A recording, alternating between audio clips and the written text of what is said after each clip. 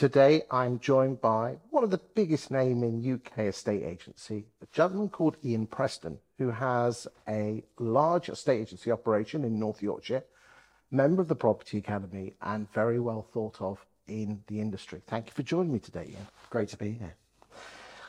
Ian, I'd like to talk about your journey as an estate agent, why you became an estate agent, and the trials and the tribulations of your story up until this very day, so people watching can learn from you. Is that okay? Absolutely fine, yeah. Good stuff. So, whereabouts were you born?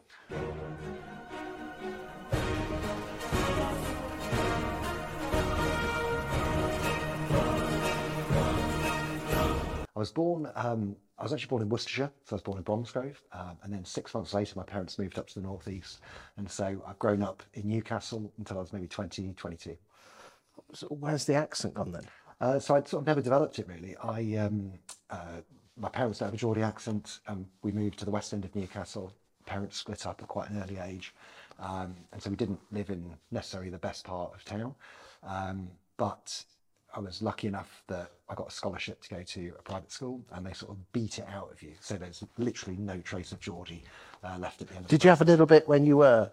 Yeah, I guess so. Because I know if you were living with your mum, then you weren't getting it at home then, were you? Yeah. So I lived at home with mum and two brothers, and yeah, none of us really picked up the accent. My younger brother Duncan probably picked it up the most, but yeah, none of us sound like Geordie. So basically I spent the first 20, 24 years of my life explaining that I was actually from Newcastle. So if I parachuted you in on a Saturday night outside Newcastle Central Station with a couple of pints of Stella, would that a little bit of that accent come back, or was it? Literally nothing. There's nothing there. It's not like a repressed, Geordie accent or anything like that. I love Newcastle. I was so happy there. It's a fab city. I'm a passionate follower of the football club. So yeah, good times. When you were growing up, what did you want to be? I mean, obviously you've got this scholarship to this very nice school. Yep. You obviously got there on merit. Yep. Were you academic? Yeah, I was reasonably academic. Yeah, I never really applied a work ethic as a young man. Did it just naturally come? I guess so. There were lots of kids around me who worked harder, and I thought I could get by on my wits alone, basically. And that culminated in the fact I wanted to join the RAF. So I wanted to be a fighter pilot. That was my dream. Okay. My grandfather was a fighter pilot in the RAF, so my mum had grown up living around the world, and that's the life which I wanted. And I went to Cranwell for selection, and they gave me a thing called a flying scholarship.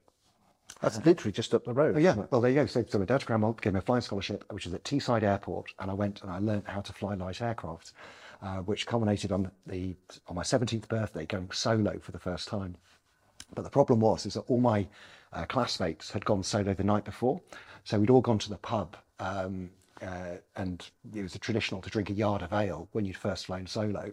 So I'd partaken of this despite having not gone solo, at which point I was incredibly hungover as a 17-year-old about to fly this plane for the first time on my own. And as I did my touch and goes, it's where you take off, you go do a loop, you land, take off, do a loop, land.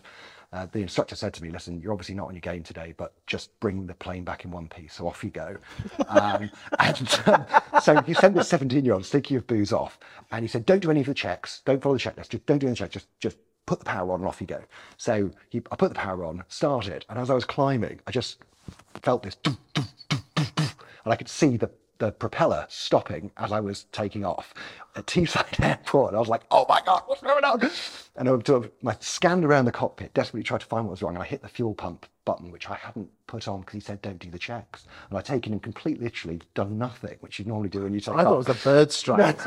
No. So I managed to take off and land this plane. So anyway, I really enjoyed flying. I had the opportunity to do aerobatics. I had the opportunity to fly a jet, do all of those bits. And then I went down for university selection.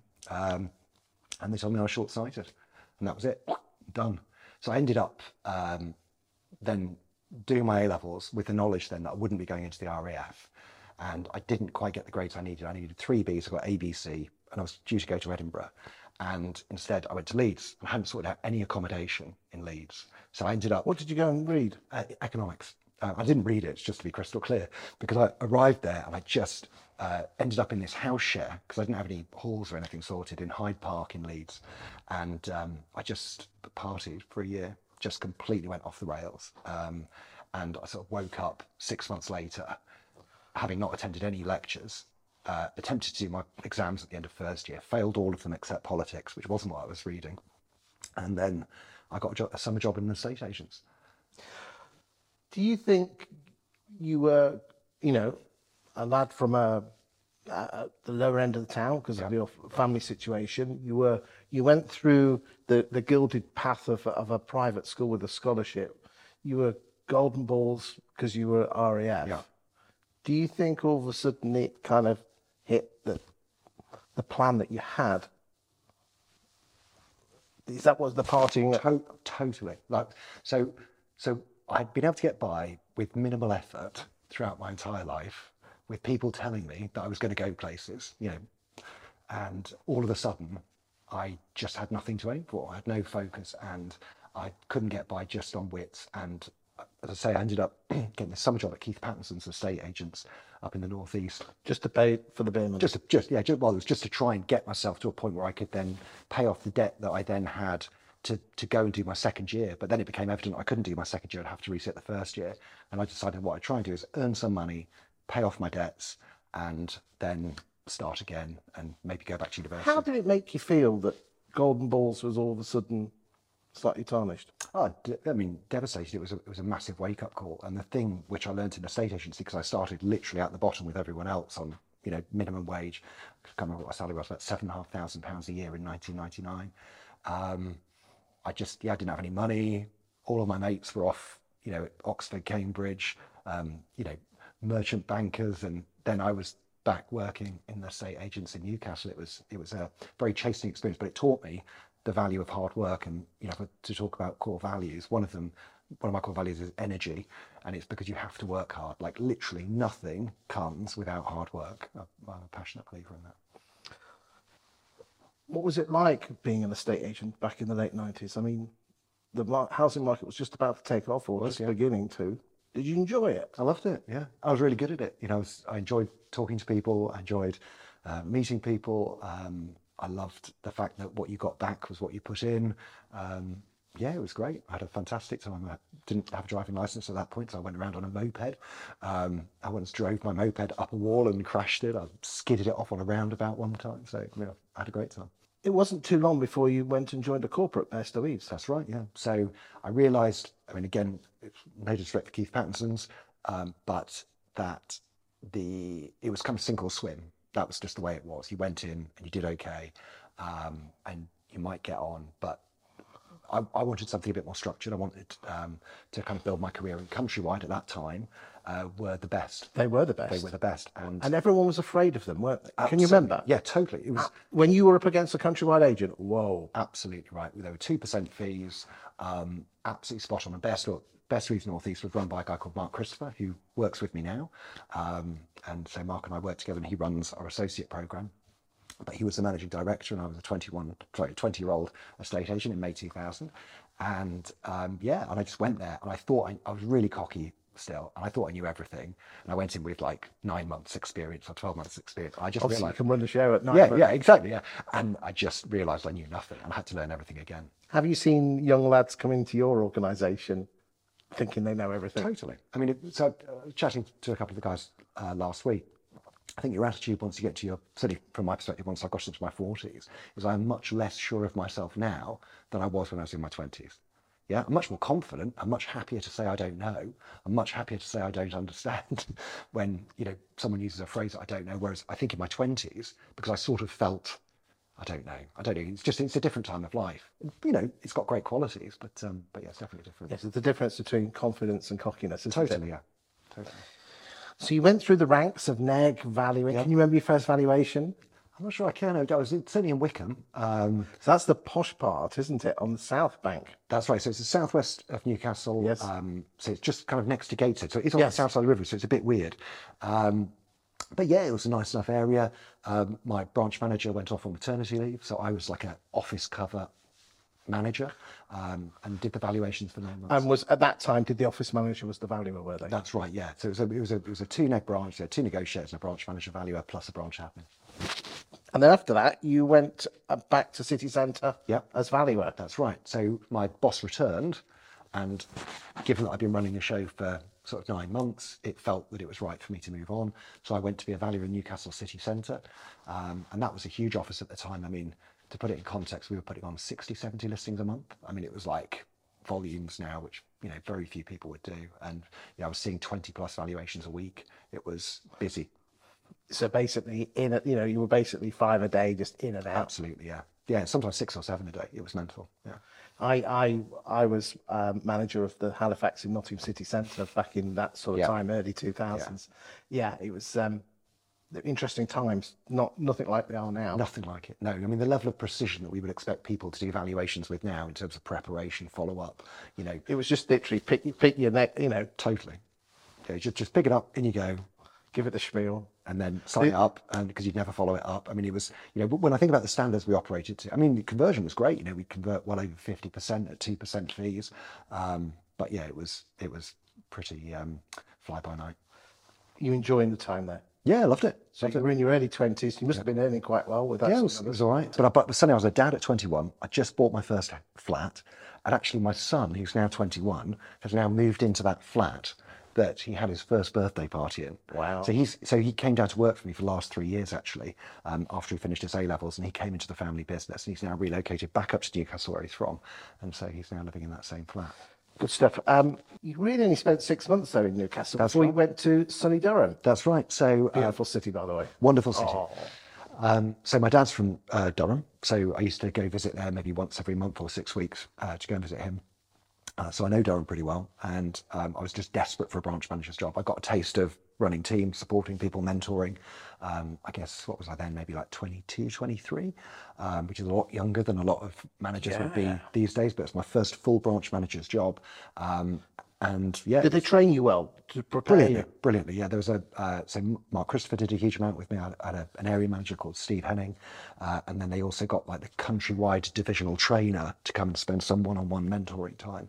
I went through the management development program with Mark, which was a sort of multi-module program. And to be honest with you, in Preston Baker, I've replicated those programs for management development. So yeah, it's really important. But you're only there 9 months, and then you went back to city centre. That's right. Newcastle. You don't hang about here, mate. Do you? No, you did. And so this is classic journeyman estate agent. the one mitigation is, I would say, it was all with the same company. Yes, I'll give you that. And so, I actually only ever worked for 2 companies. And with Countrywide, I started there when I was, whatever it was May 2000, so I would have been 19. And then I left there to go and sort of start my own business. And actually loyalty is really important. Again, without blowing my trumpet, I did well. Durham was the worst performing office in the Northeast. And so we took that on. It was losing money. We got it to a point where it was making money. And then the opportunity came up to run Newcastle City Centre, which was the flagship branch. And that was the big opportunity. But again, you weren't there that long at all. Because the Bradford and Bingley acquisition happened. So Countrywide acquired Bradford and Bingley, and they doubled the size of the Bear Streets Northeast as it was then. And effectively what they did is they combined the 3 worst Bear Streets offices, which was York, Acomb and Pocklington, with the 3 worst Bradford and Bingley offices, which was Harrogate, Ripon and Knaresborough. And they formed an area, and then they advertised for an area manager, at which point I was 24 years old, and I thought, I can do this. I can do this. So yes, I mean, that area was really young. Yeah, super young. I was the youngest area manager in Countrywide at that point. And those combined offices, those 6 offices, were losing over £600,000 a year. So it was just a sort of money pit. And we tried to then merge 2 cultures together. So this Bradford and Bingley culture and this Countrywide culture, and then just put those 2 things together, and that was the job. How did that work? Do you mean, how did the cultural change work? With great difficulty. And what I learned is that I didn't really have a management team who shared the same values that I did. So I had to go directly to the induction training of the new recruits and spend lots of time with that layer underneath them, if that makes sense, to directly infuse those skills, whilst I then gradually created, younger, hungrier individuals who could then come up and take those management jobs. And that, so effectively it was about cutting out the BM, going straight to the negotiator staff, developing those guys directly, and then replacing. That's quite insightful, if you don't mind me saying. Because normally you just shout at the branch managers and...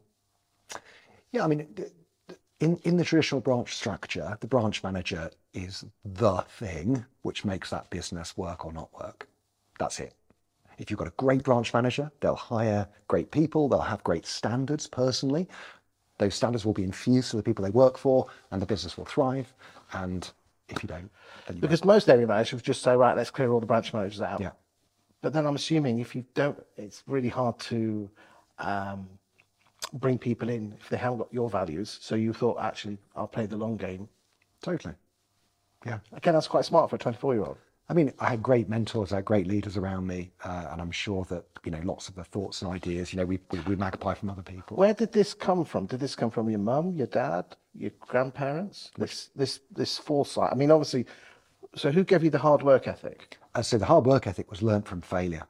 Like fundamentally, I mean, my mum works incredibly hard. So my mum, having been a single parent, bringing up 3 boys on her own. So my mum and dad split when I was 3. She then put herself through university. She then did a doctorate. So she became Dr. Preston. She then did a PGCE, became a teacher, became head of department, ended up running a centre called the Science Learning Centre. She's an incredibly smart woman. I mean, only yesterday, she came 3rd in the National Triathlon Championships. She's 2nd in Europe. She came 9th in the World Championships. She's just, she's relentless, absolutely relentless. Was she like that before your dad and her split up? Yeah, I think so. I mean, they got married incredibly young. They met incredibly young, like, 19, 20, and just, you put 3 kids into the mix. My dad went to work abroad.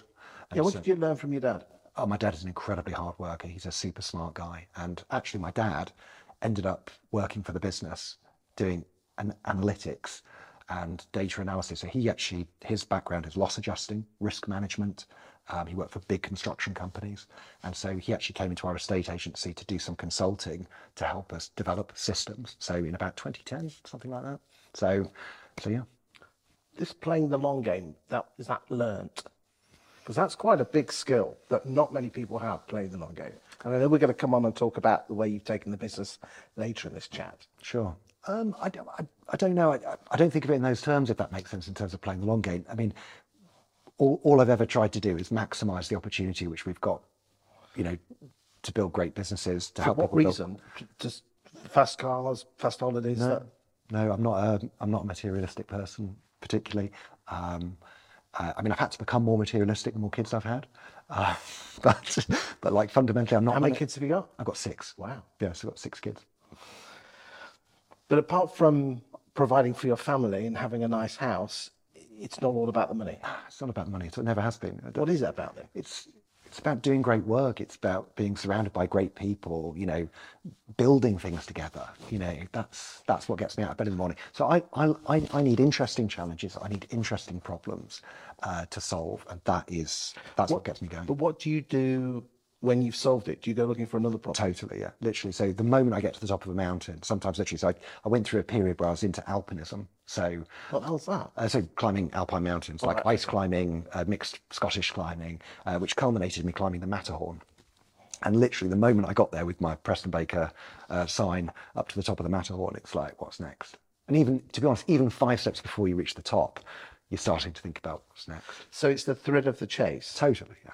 Yeah, the achievement is nothing. I mean, in the nicest possible sense, our achievements are baubles, which we hang around ourselves. And, we've been lucky enough to receive lots of awards and accolades. But it's about the problems. It's the solving of the problems, which is the bit I find interesting. And where does that come from in your family? I don't know. My dad is definitely a problem solver. But I don't know. That's just how my brain works, really. You then set up a franchise within the Bear Stones network. That's right. Why was that? So the time was 2008. Hey! What year? Hold on. So that was 2008. So summer the 2008. poo was just about to hit the fan. It was hitting. So basically, I was getting married in August 2008. What's the name of your wife? Claire. Lovely. And so Claire and I were getting married. We were expecting our first baby in How did you meet Claire? at work. She was a mortgage advisor. Fantastic. Yes, classic. Yep. So, yeah. Same here. Yeah. Is that right? Mortgage advisor? No, better work. She's Right, okay. she was the secretary. You know the old days Yeah. when people used to type your brochures and not the values. That's it. Sorry, go on, mate. So Claire and I met at work. We were expecting our first baby. So we got engaged. She got pregnant. We were expecting our first baby. And Maya was born in November 2008. So I went on holiday for my honeymoon. I came back, and then Mark Christopher, my MD, called me to a meeting with his PA and said, Ian, you submitted a plan before you went on holiday for the restructuring of the branches. Because, I mean, you'll know what it was like summer 2008. It was like the lights have been turned off. Volumes were down 80%. Anyone who's working this market today thinking it's tough, it's not comparable. It really was like, we're going to do a separate video later on Yeah, it, but yeah. it was a completely... It's just totally different. And so 80% reduction in volume, we had to restructure. So I'd made a proposition to shut our Acomb office, our Pocklington office, Shipley. So by which point I'd taken on the West Yorkshire region as well through various restructures. And they said, and we're going to shut York. And I was like, Mark, I totally support the plan, but York's a mistake. And he was like, well, I understand what you're saying, but this is the decision that's been made. And I was like, I've just restructured the York office. I know we've moved from the expensive premises to cheaper premises. We've moved in with countrywide residential lettings as they were at the time. We can make this work. I really believe that. And I said, I'd like to take it away if that's okay and just reconsider York. They went away, they reconsidered, and they said, no, we definitely want to close York. And I said, well, I feel strongly enough about this that I would like to resign, and I'd like to take it on as an independent franchise. Because they did have a franchise network at the time. They did, that's right. Probably just sub 100 offices is where they were. And I said, basically, I'll stay and do my area manager's job if you keep York open, but I'll leave and set it up as a franchise if you're going to close it. That's it. And so James Baker is my cousin, and he was running my Bradford office at that point, and Bradford was going to be closed. So James was going to be redundant. I just decided to leave, and they agreed to let us have it as a franchise. Can you remember the first day? Definitely, yeah. I can remember it much more clearly than my first valuation. Yeah, I mean, the first day, the build up to it, we had effectively 1 month to try and get everything ready. And so we'd acquired a unit, we'd opened it. James and I did all of the work ourselves. So I've still got a scar there, which is from where I planed my hand whilst trying to plane a door. Couldn't you stay in the old premises? No. So it's part of countrywide residential lettings. They wanted us out in the nicest possible sense. So we had to find new premises, which we found on Warmgate. And yeah, we just did everything ourselves. It was fantastic. Like, we cannibalized loads of old window displays from offices which had been shut down in the Countrywide group. It was just awesome. It was really good. And I took 2 people with me. So I took a lady called Rebecca, and I took SJ, who I know has done your show before. Did you have a little bit of money behind you at that time? Not really. Like, I borrowed 20, 30 grand. James borrowed 20, 30 grand. So we basically had probably about 40k of capital that we borrowed, and that was it. What did your wife say when you said, I'm handing in my notice? She my backed area me. manager's job. Yeah, backed me 100%. She said, do you believe it's the right thing to do? I said, yes, I do. I said, I can't promise. Like, it could all go horribly wrong. How long have you been married by this time? We'd been married 2 months, maybe 1 month. 2 months. And she was about to have a baby. So we opened in October. Maya was born in November. 12 months' time, we had twins. So we had 3 kids within the first year of opening the business, which was quite exciting. You don't hang about, mate, do you? Nope. Well, my values spell pace, just as... But you didn't stop with one office with the franchise. You went and opened up some other branches. That's right. Whereabouts did you open those? So as part of the deal when we'd exited, we'd also secured the rights for Selby, as we felt that would be the next office to open. So we opened an office in Selby 1 year later. After that, there was a franchisee who was struggling over in Leeds, and he had 2 offices, one in Headingley, one in Oakwood, so North Leeds. And so we bought those offices in 2010. So we ended up with 4 offices. Did you enjoy going back to the coalface of estate agents? Yeah, loved it. James did most of the listing. I maybe listed 1 to 2 days a week. I ran the operation, did the business side of things, and then we had Sarah Jane and Rebecca who were our negotiators. I mean, it was an all-star team. SJ was fantastic, really well thought of. Rebecca was brilliant. She was one of my branch managers. And then just gradually we added to the team. And because I'd had quite a lot of connections with people who'd worked for me previously, and we've been very big on development, as we added to the team, we were basically able to cherry pick really, really high quality members of staff. So we were able to go quick. Because they emotionally bought into you, you didn't have to go hunting for the next jobbing valuer. That's it.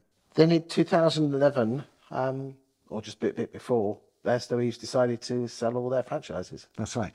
And as is often the case with corporate estate agent, they get the communication just spot on.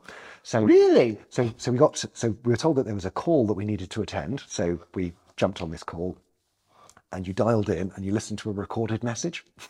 So having invested 3 years in everything I had, built these brands, and we'd taken it as a franchise initially because we wanted some synergy between the stock that we'd taken from Renton's Countrywide to put that into Bearstow Countrywide. So we'd invested in the brand value, and then that was it. It was just like, it's done, and we're now Hunters. But hold on a second, Hunters come from York, so they've already got Hunters branches. Yeah, literally, they had one just down the road from us. So we had Hunters York and Hunters York now, and we had Selby. They had a franchisee already in Selby, and they'd sold the master franchise for Leeds, which is where we were. And in addition to that, we'd already purchased additional franchise rights from Bearstow at that point for areas that we hadn't yet opened. Were they proposing initially for you to stay as Hunters? So it was clear that wasn't... So what they wanted us to do something in Leeds with them, and see whether or not we could do a deal with the master franchisee in Leeds. But in York and Selby, it was a non-starter. So the option... Yeah, because York is the mothership for Hunters. Absolutely right. And so the options on the table were, we can effectively sell you on again to maybe someone like Intercounty, or so effectively in the LSL stable, so we could effectively sell these franchise groups on, or alternatively, you can do a deal to buy yourselves out of this. And initially, obviously, I was very angry and upset that through no choice of our own, we now had to suddenly find money to buy ourselves out of a contract that had effectively been sold on, assigned. But once we'd sort of got our heads together, thought it through, we thought, okay, this is an opportunity. How long did it take for the anger to dissipate and you see that as an opportunity? So my grandfather on my father's side, Grandad Jack, always said, whenever you've got a big problem, you sleep on it and you sleep on it again. And, so 2 days. And you actually thought, hold on a second. Because if you think about it with the franchise, you have to give 10 or what percentage away. Yeah, so we were their top performing franchise in the UK. I mean, so they would send people to us to sort of, sell the dream. And so we were paying probably £80,000 a year in franchise fees. So, it was not an insignificant sum of money. And I know there's a lot of franchisees out there that have got, 6-figure branches that are writing checks for 12 grand a month. Yeah. So actually, what did it cost you to buy out? So it was, sort of 40, 50K. That's not bad, mate. Well, I think looking back, it was a snip in the ocean. But at the time, it seemed huge because not only that, we had to set up the brand. We had to do everything. Okay. Well, just put a new one. Just go to the printers, print a new thing off, and I know it's not as easy as that. Yeah, but that's what we did. And so we decided that but of course, we sort of lost all that brand equity, which we'd invested in. Yes. And we had to then create this new brand from scratch. But of course, the story has got a happy ending. Did changing the brand affect your business in the short term? I mean, to a certain extent, yes, and a certain extent, no. I mean, it did in the sense that Bearstow had been in York actually since the 90s. And so there were people who had no idea who Preston Baker was. And probably for 2 or 3 years afterwards, we'd be going out on valuations and say, oh, I'd never heard of you before. Yes, but at least you were being called out. Absolutely right. Absolutely right. What do you think you could have done differently to help, someone changing from one name to another? Just advice. I mean, your database is your biggest asset.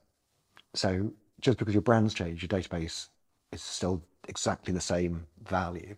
So how you organize your database is the number one thing that both then and now is the secret to your success. It's about your data. And of course, then you've got to do something with it. So then it's about marketing and prospecting. So, 2 things which have followed me all the way through my career have been prospecting and how you organize your data. fascinating insight. And I just wish more people would take that on. So you've grown Preston Baker. So how many offices is it now? So now You've been going now 12 years. we have. So we expanded to 8, and now we're contracting. So actually, we've moved to an associate model. Well, we're going to come on to that in a second. But, you know, and I know, you know, my thoughts on awards and things like that. Yeah. They're very important to have. You should be very proud of it. It's the way you talk about them. But you've been overall winner of in the Best Estate Agency Guide in 2017 is the best branch. Yeah. So well done on that one. Best Training and Development Northern Agency. Yeah.